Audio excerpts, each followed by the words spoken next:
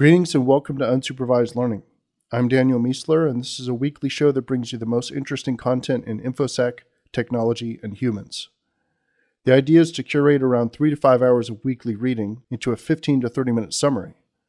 The goal is to have you caught up on current events, tell you about the best content from around the web, and hopefully give you something to think about as well. You can get the companion newsletter with all the show notes and links at danielmiesler.com/newsletter. All right, welcome to episode 68. Last week was pretty crazy, so we got a lot to cover. First topic in InfoSec news, Amazon S3 had a major outage last week, which took down a lot of the internet. It's basically a backend for so many websites and applications that a lot of people are calling it the internet's hard drive, which makes a lot of sense to me. What I found most fascinating about the outage was actually Amazon's post-mortem, which identified the cause as a typo.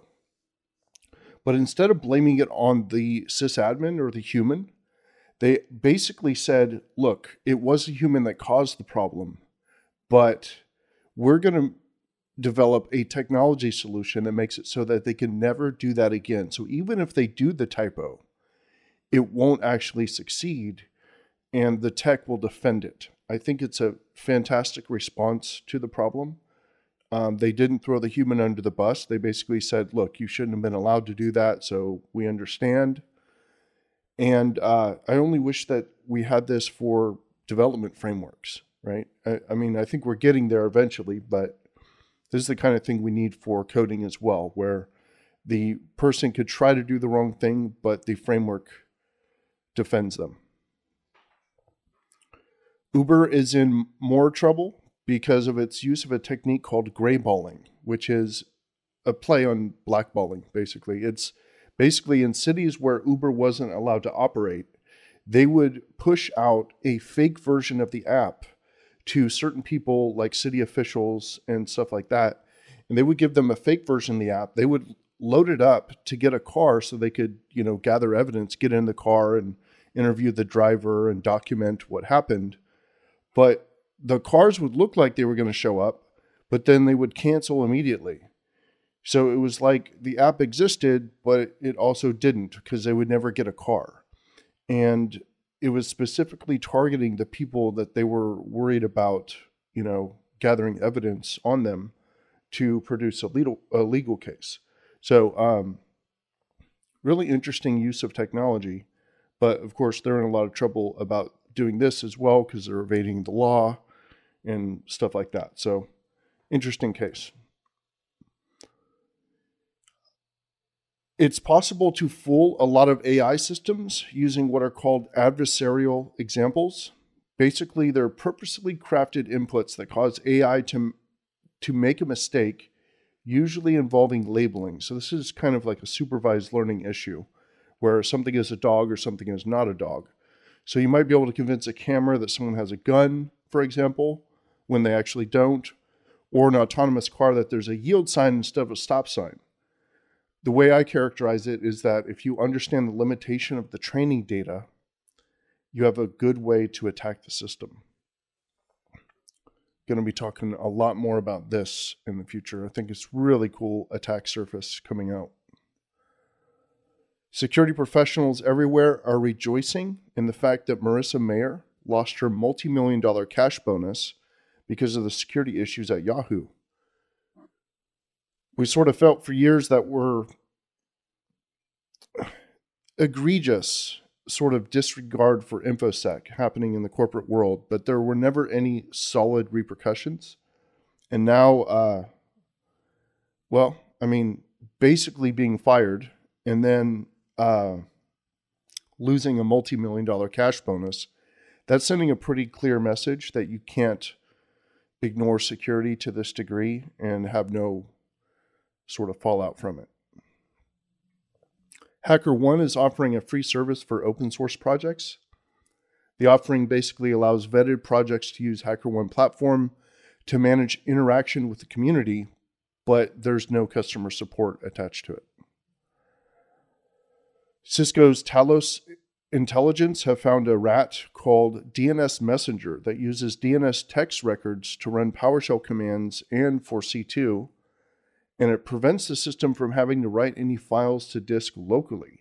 So it's much harder to detect because you're not writing files, and you're actually using the DNS text records for storage. Really, really cool technique. A researcher found a vulnerability in Google Apps that allowed him to query internal Google domain names, including those for its Active Directory infrastructure. It's basically an SSRF in their Toolbox application, where if you rotated your queries, you could pull all sorts of nasty stuff. The researcher received a bounty from Google, and the issue has been fixed. Cloud Pets, a smart stuffed animal that records voice conversations of children and parents, had its MongoDB database compromised, resulting in the exposure of 2 million voice conversations and data from around 800,000 registered users. Then it got hacked and ransomed. Big mess, and Troy Hunt did a good write-up on this. Amazon is developing a voice ID technology for its Alexa devices. Can't wait to see that. This is a really big problem with both Siri and Alexa. It's just, anyone can issue those commands. Imagine it's hooked up to something sensitive and you could just like yell through a wall and activate it, like open the garage door or whatever. So tying these to voice ID is going to be really important. However, we are also at the same time improving our ability to just capture a sample of a voice and then be able to say anything in that voice via an editor, which Adobe showed last year. So we're only going to get so much additional benefit from that. It will stop accidents in a lot of cases, but it's not going to stop malicious use of the vulnerability. Google has increased all its bounty payouts by 50%, and Microsoft has doubled theirs. Google's reCAPTCHA has been successfully attacked again. So I believe, unless they've fixed it, this is a current issue with reCAPTCHA. Technology news. New software called Contract Intelligence, COIN, performs in seconds a task that used to take their entire staff 360,000 hours. YouTube has launched YouTube TV, which allows you to stream ABC, CBS, Fox, NBC, ESPN, regional sports, and a bunch of other cable networks, all on YouTube. And this is different than YouTube Red. Chevrolet is about to offer an unlimited 4G LTE data plan on all cars sold in the US for just $20 a month. I think this is a really cool move by Chevrolet because you want to not think about your data plan. I mean, tethering is nice, but it would be much better if you just get in a car, join the wireless, and you're on. And once you're joined, you're joined. I think it's just an obvious future for all vehicles. And now that Chevrolet's doing it, I imagine all the other US car makers will probably follow. And I think it's only 2 or 3 years before kind of everyone has this. Ford is exploring a mobile van full of drones for last mile delivery. So the issue is always getting from like a big street or a big, highway or whatever to certain areas that are hard to get to, whether that's terrain or lack of roads or whatever. So they're developing some sort of vehicle that holds drones. So the vehicle goes as far as it can. Then the drones go out and drop whatever. Medicine is a really good use case for this kind of stuff, but it could be anything as long as the drone could carry it. I'm also thinking of bad ways to use the same technology, which I'm sure will come out soon. Human news. A researcher at Florida State University has used machine learning to accurately predict the chance of someone committing suicide to around 80% accuracy. This is stunning, given the fact that previous decades, like tons of researchers working on this for decades, basically gave us like a 50-50 coin flip on whether the person was actually going to kill themselves or not. The system looked at 2 million health records and identified 3,200 people it knew had committed suicide. And machine learning basically did its regular magic of finding those people who had things in common that humans could not see. Around 120 Americans commit suicide daily. Sweden has reinstated military conscription because of Russian moves in the Baltic. Japanese universities are struggling to remain elite and relevant. Babies evidently give their mothers stem cells that they could use to heal themselves if needed. Like if they have some sort of organ damage, the stem cells actually help the mother. There's a new tech where you can lock up your cell phone at parties. So basically, you walk into the party, usually this is going to be for really high-end parties or events or whatever, and they hand you this sleeve, you slide your device into it, your mobile phone, it closes, and you actually can't open it easily. I think you keep it with you, but you can't get to it easily. It's got some sort of like magnet lock or something. And then when you're done at the end of the party, you go and there's like a little unlock mechanism, kind of like the things at department stores. Really cool idea. Basically, they're saying that they freak out initially because they don't know how to be social, because normally their crutch is they just pull out their phone and look at it. But this forces you to actually mingle and interact with people, have conversations. Crazy idea for a party. SpaceX is sending 2 people on a trip around the moon next year. I did not know this was this close, although I am a little worried because I feel like we lose about 1/3 of the SpaceX things. I haven't been keeping count, but what they're doing is fantastic. I have massive respect for them, but it seems, I don't know, going around the moon and coming back seems infinitely more difficult than the things that we've been failing at with SpaceX. So I don't know. I assume they're going to do the due diligence, but seems like a very high risk way to spend a massive amount of money, but potentially worth it as well. Ideas. IQ and creativity bias in a post-work world. Might have posted this one before. I can't remember. Doesn't really matter. I put it first because I've been reading a book called Sapiens, and I'm about to read another book called Homo Do, which is do being 2. So it's like second version of Homo. A more advanced version than Sapiens or Erectus or all these other versions of previous humans.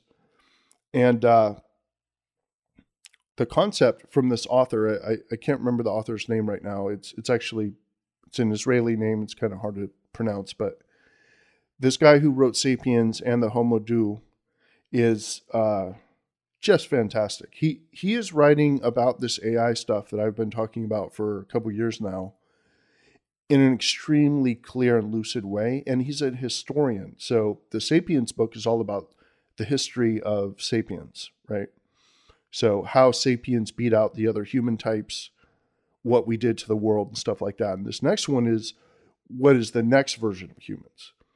And that obviously links directly into our usefulness. So as part of his tour, which he's doing articles all over, he's doing podcasts. So he's doing like a book tour for the second book.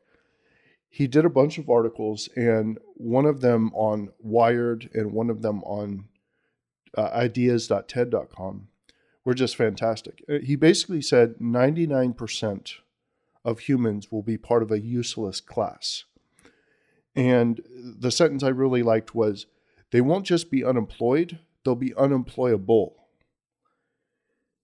And he put that at 99%. I think we'll eventually get to 99%, but that's going to be a slow motion, I think. But we are going to get to 20% and 50% and 75% and maybe 90% very quickly. I think within, I don't know how fast, no one knows how fast, but say 20 or 30 years. And that is just a blink of an eye. Like that is just so fast.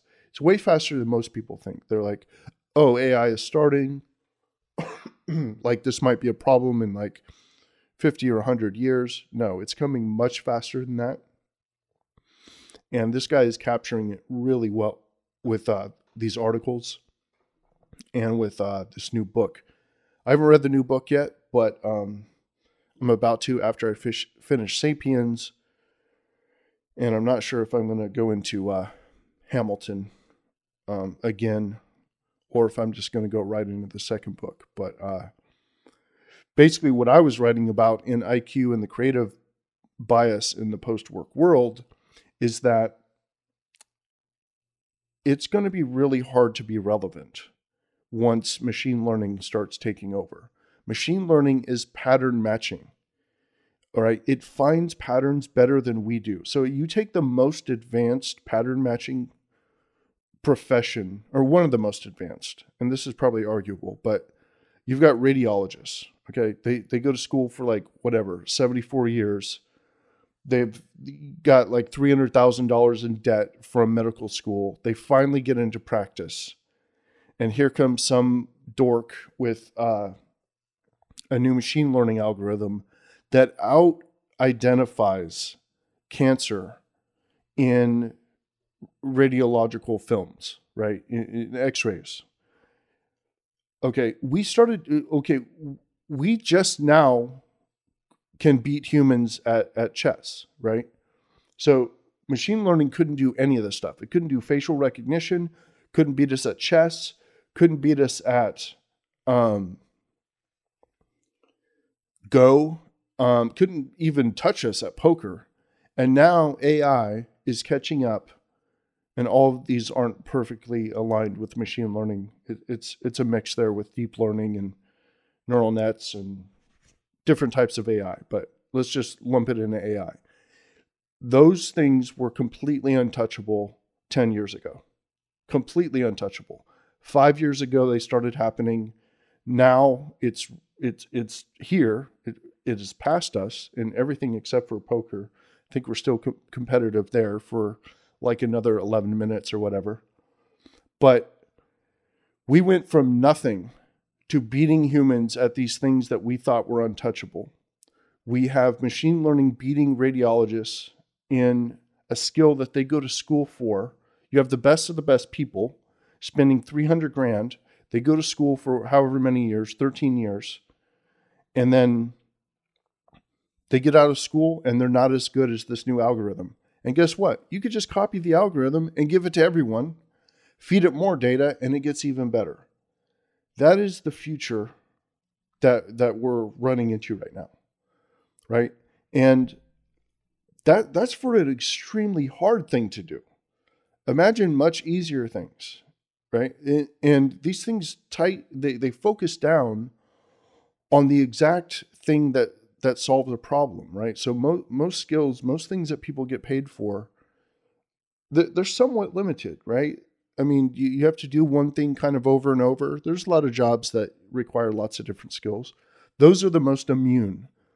But if you have a very specific skill that you do over and over, and it makes a lot of money for a company, those are right in the crosshairs for this kind of advancement. And his argument, and what I've been saying for all these years, and well, a lot of people are saying, right? This is the whole conversation about AI, but he's just saying it really clearly, in my opinion, is that we're looking at most of the world being useless in terms of creating value as compared to artificial intelligence. And that is the biggest problem we have ever faced as humans. I imagine this is what he's saying in the second book. Again, I haven't read it yet, but I imagine that's what he's saying. I wrote an article maybe 3 or 4 years ago about the future of human happiness. And it was basically assuming that this had already happened and that we had already moved into into being digital form. And the question is, how do you produce conflict and how do you produce struggle in order to create happiness and meaning? Because if you remove all those things, which that's what AI is going to do, it's going to remove struggle from us. In terms of day-to-day life, assuming that you have, basic income coming in and stuff like that, I mean, there's nothing for you to do because you can't do it as well as a computer can do it, or a computer with a robot. Sorry, So find the answer to the question I heard. that's amusing and annoying. So this is what we're dealing with. And he puts these numbers really high, 99% useless. Wow. But anyway, I have a recommendation here related to this as well. But my thoughts here are, think about what makes you and your children's skill sets and future career opportunities and things immune to this.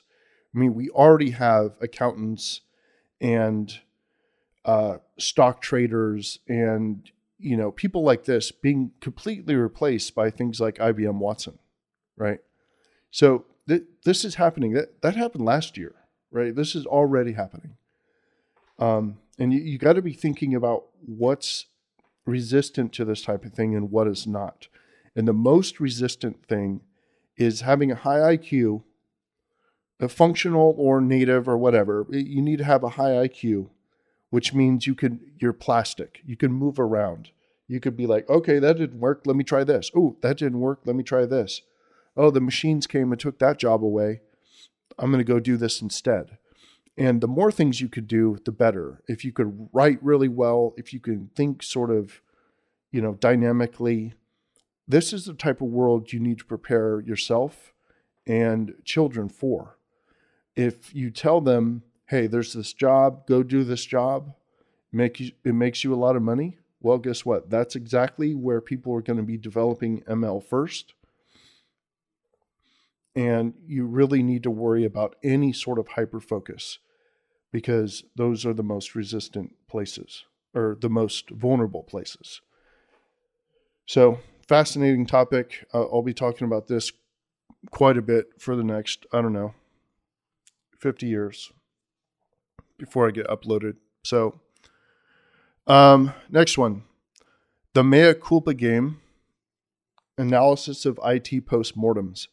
Basically what I did here was I took a look at Amazon's announcement of its postmortem around S3, and I compared it to one from Etsy.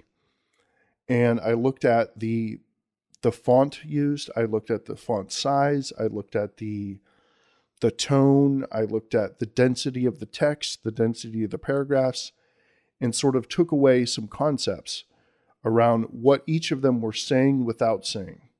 Kind of like, as someone on Twitter replied, it's body language for a company through their postmortems, which I thought was super cool. Next one, greatness versus imperfection. How should we rate our leaders? This one is analysis of, I've always wondered how we're supposed to judge great leaders when they're clearly flawed. So I'm reading the Hamilton book. I see Jefferson, he's all messed up. Hamilton, adulterer. Martin Luther King, adulterer, plagiarist. The list just goes on. Like, you can't find pretty much anyone.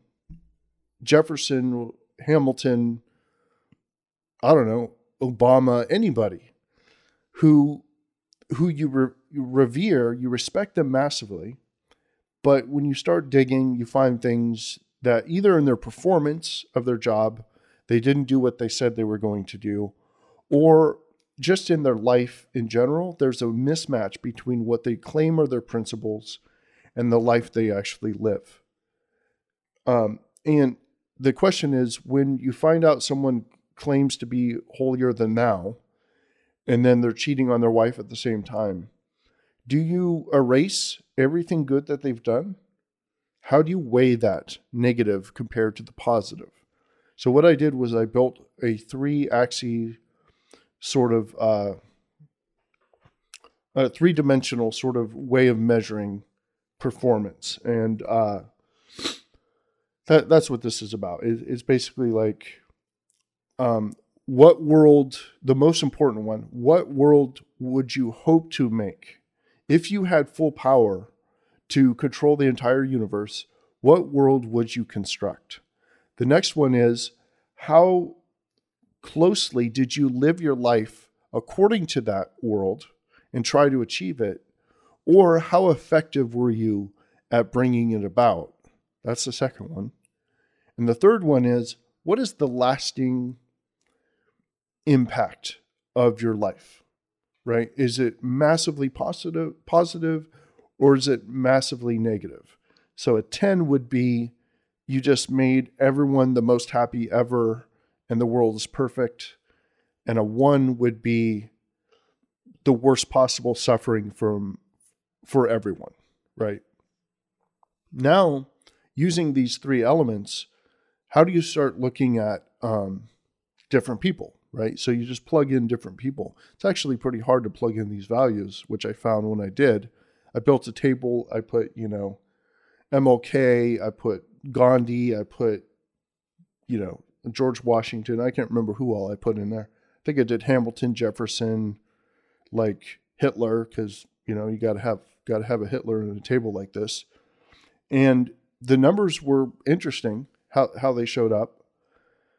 Again, it's all about how you set those numbers, which I put in the post. You got to figure out a method for assigning the numbers. Otherwise, one person will be thinking one thing and judging that and rating the number based on it, and someone else will be thinking something else when they put the number, and you won't have any consistency and it won't really work. But anyway, it was still useful even with that sort of problem.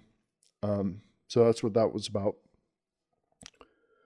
Governments, markets, and media. This is a very quick essay about the fact that I thought most people think we had better media back in whatever, the 50s, 60s, 70s, or maybe it's like 60s, 70s, 80s. I'm not sure exactly, but it's like Walter Cronkite and all these super old people. And it's like, there's not lots of news. There's just the news. And everyone's like, oh, that was real news. And it was, real facts and not fake news. And everyone's like, that's amazing. But then I realized, hey, that's kind of like state media. Now, it was a private company doing it, but it was kind of like BBC, where you just had like one or two sources and boom, there it is. And now what we have, we don't actually have worse news now. This is the mistake I wrote this for. We don't actually have worse news now. What we have is choice, right? We have hundreds of different news sources, or maybe thousands. So let's call it thousands. Definitely thousands, but the question is, how useful are they or whatever. But let's just call it thousands. You have thousands of useful news sources, potentially useful. And the question is, which one do you look for, right? You have super high-end, high-quality news sources. You have utter garbage. You have tons in the middle. And it's possible to go and find the good stuff, but people don't put the effort in. So what you have is you have a market economy, right? You have a market here where there's lots of options and people are choosing the worst ones. And they're like, oh, news has totally failed us. It's gone way downhill. I wish we had, a Walter Cronkite or whatever. Well, now you're wishing for one option. You're wishing for the lack of options, right? So what it brings us back to is the problem isn't choice. The problem is people making bad ones, right? So that's fascinating to me. We don't have a fake news problem. We have a people problem because they're choosing fake news. There's plenty of real news out there and they're not looking at it. So that's what that was about. Companies exist to serve customers, not employ people. Someone on Twitter was interacting with me saying, oh yeah, I know what they were saying. They were saying, your article is wrong. Companies don't want to fire don't want to fire their employees because if everyone was fired, they wouldn't have anyone to sell their product to. And I'm like, look, companies are operating on a quarterly and fiscal year 3 to 5 year timeline, mostly next quarter, right? They're not thinking about what would happen if I did this thing and everyone else did it for 30 years. That is not on their radar. So if they make more money for the next 10 years by firing all their employees, and they actually make 5 times as much money, they're going to do that. There's not a calculation in their mind that says, what about the impact to the economy over a half a century? It's not on their radar whatsoever. Companies are there to provide value for their shareholders and provide value for their customers. A great example of this is that U.S. manufacturing. People are like, oh, we don't make anything anymore. Yeah, we do. Yeah, we do. We make tons of stuff. We're actually putting out just as much output as we ever have. Now, China, of course, is making tons of stuff as well. And, they're becoming quite prominent there. And I don't know the numbers. I think they might have passed us, but it doesn't matter. It's not like we had a decline. We had a decline in the humans working in manufacturing. We did not have a decline in what we're putting out. We're actually putting out more or the same amount as our highest amount ever. We're just doing it with a tiny, tiny percentage of the humans. And that's exactly what's going to happen to every field. As AI and machine learning power up, we're going to fire all the humans, but we're still going to make just as much or more value and product for people. Now, eventually that will catch up to us. Eventually we're going to keep doing that and keep doing that and keep doing that, and no one will have a job and they won't be able to buy the product. But what's really going to happen though is the top will separate from the bottom even more. So all these products will be made for the top. But even that will stop scaling at some point, and you'll have to have basic income so people can buy services. And then where's that money going to come from? So it's a large conversation. Obviously, it's a major thing that needs to be discussed. But one thing that's for sure is companies are not going to stop or refuse to fire it won't be firing, it'll be layoffs, right? They're not going to refuse to get rid of their staff when it'll make them tons of money, just because in the long term, this might have an impact on the economy globally. It's just not going to happen that way. All right, Discovery. The Car Hacker's Handbook is now available for free. Got a link there. Go Fish, an open source phishing framework that has been updated. A presentation on a car hacking tool called Can Tools. Collection of red team related resources like good books and techniques and different stuff. Hacker.io, a search engine for online programming courses and tutorials. The Rise of the Useless Class, that's that article from that author I was telling you about. AWS Lambda test practices.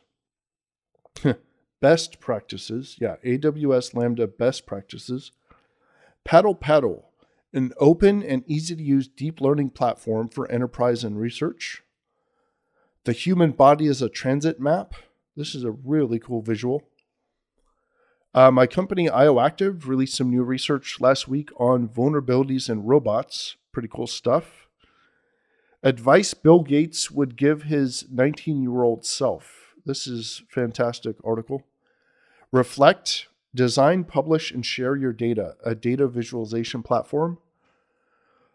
Pretty cool critical controls PDF.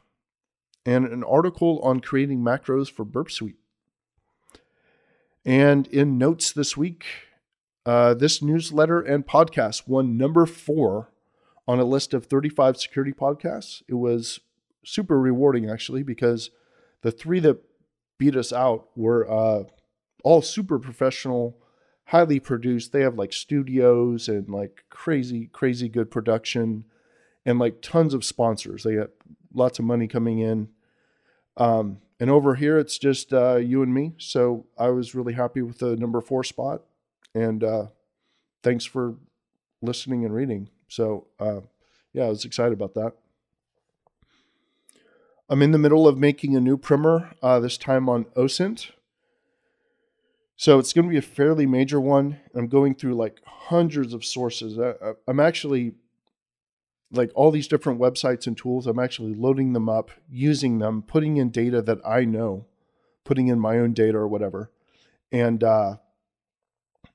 seeing what I get back and filtering out. Like tons of them are just useless or don't even work. So I'm only putting into the primer ones that I see good results from. And hopefully I'll be able to release this thing in a couple weeks. It's I'm doing it use case based as well. So not just creating a list of tools, but saying, if you want to search by this, do this. If you want to use this, do this. So hopefully the structure will lend something to it as well. I'm still reading Hamilton, but I took a break and I'm reading Sapiens. I mentioned this earlier. It's really, really good. And I'm probably going to read that guy's second book after that. Going to Stanford this week to speak about cybersecurity and AI. Really enthused about that. And my buddy Ty has me thinking about getting a really cool katana. It's like a custom-made katana. It's like $400 or something. And I've got a link here in the newsletter. And recommendations. If you are a parent, start thinking about what skills in the future are most resistant to AI and machine learning, because that's where you probably want to point them. It's about life skills and not just the vocation itself. And I'll be doing an essay on this exact topic soon. The aphorism for this week: the problem with humanity is the following. We have Paleolithic emotions, medieval institutions, and godlike technology, by E.O. Wilson. See you next week. All right. Thanks again for listening. And don't forget that you can get the show notes for this episode, including the links to everything mentioned, in the companion newsletter at danielmiessler.com/newsletter. And if you like the show, please share it with a friend or on social media. I'll see you next time.